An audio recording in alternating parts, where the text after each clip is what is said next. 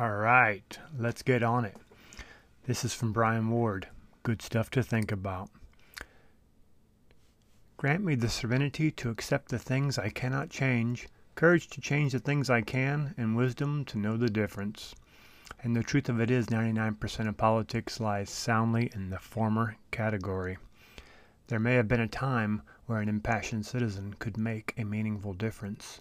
But at our scale of population, in our state of political decay, we are in a same shit, different pile situation. But it is our great privilege to participate in the political life of our country.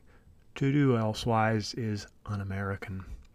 Yes, that is the bone they throw, the illusion of democracy, but it is no privilege to pick among dung heaps. Besides, they, in Washington, are not America. We are. To be American, or to be of whatever country you live in, is not to play the pawn in an increasingly one-sided game. It is to live the flourishing life your country's charter was supposed to safeguard.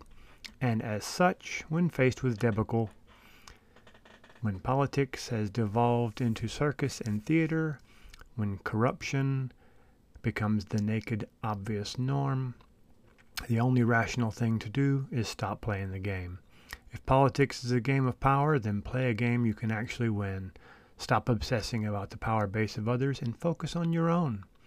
There is still freedom enough to build a good life. Yes, there is. Heads of state, they can neither save nor enslave you. The quality of your own daily lived-in life is always, never more than now, determined by your own power. So turn off the TV, ignore the headlines. Tune out the hand-wringing screeds. Redirect your heart and thought to your own house, to the fortification and consolidation of your own interests, to the domain where investments of time and effort can truly affect. Do not waste your life trying to change the system. Defy not with revolt, but with a yawn. Be boringly obedient. Pay your taxes, make your vote, and move on.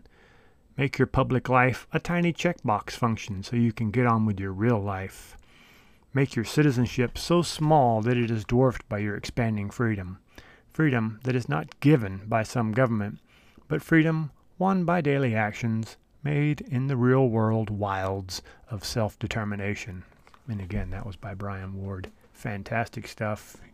To condense it, Brian's basically saying that no matter what you think about what's going on in current politics, there's still enough freedom available for you to have a wonderful life. So get busy doing that. Don't be glued to the TV, because it's nothing but a big, depressing screen roll. Get on with living. Something to think about. All right, folks. That's me. And you've just listened to 333 with Navy Dave P. Thanks.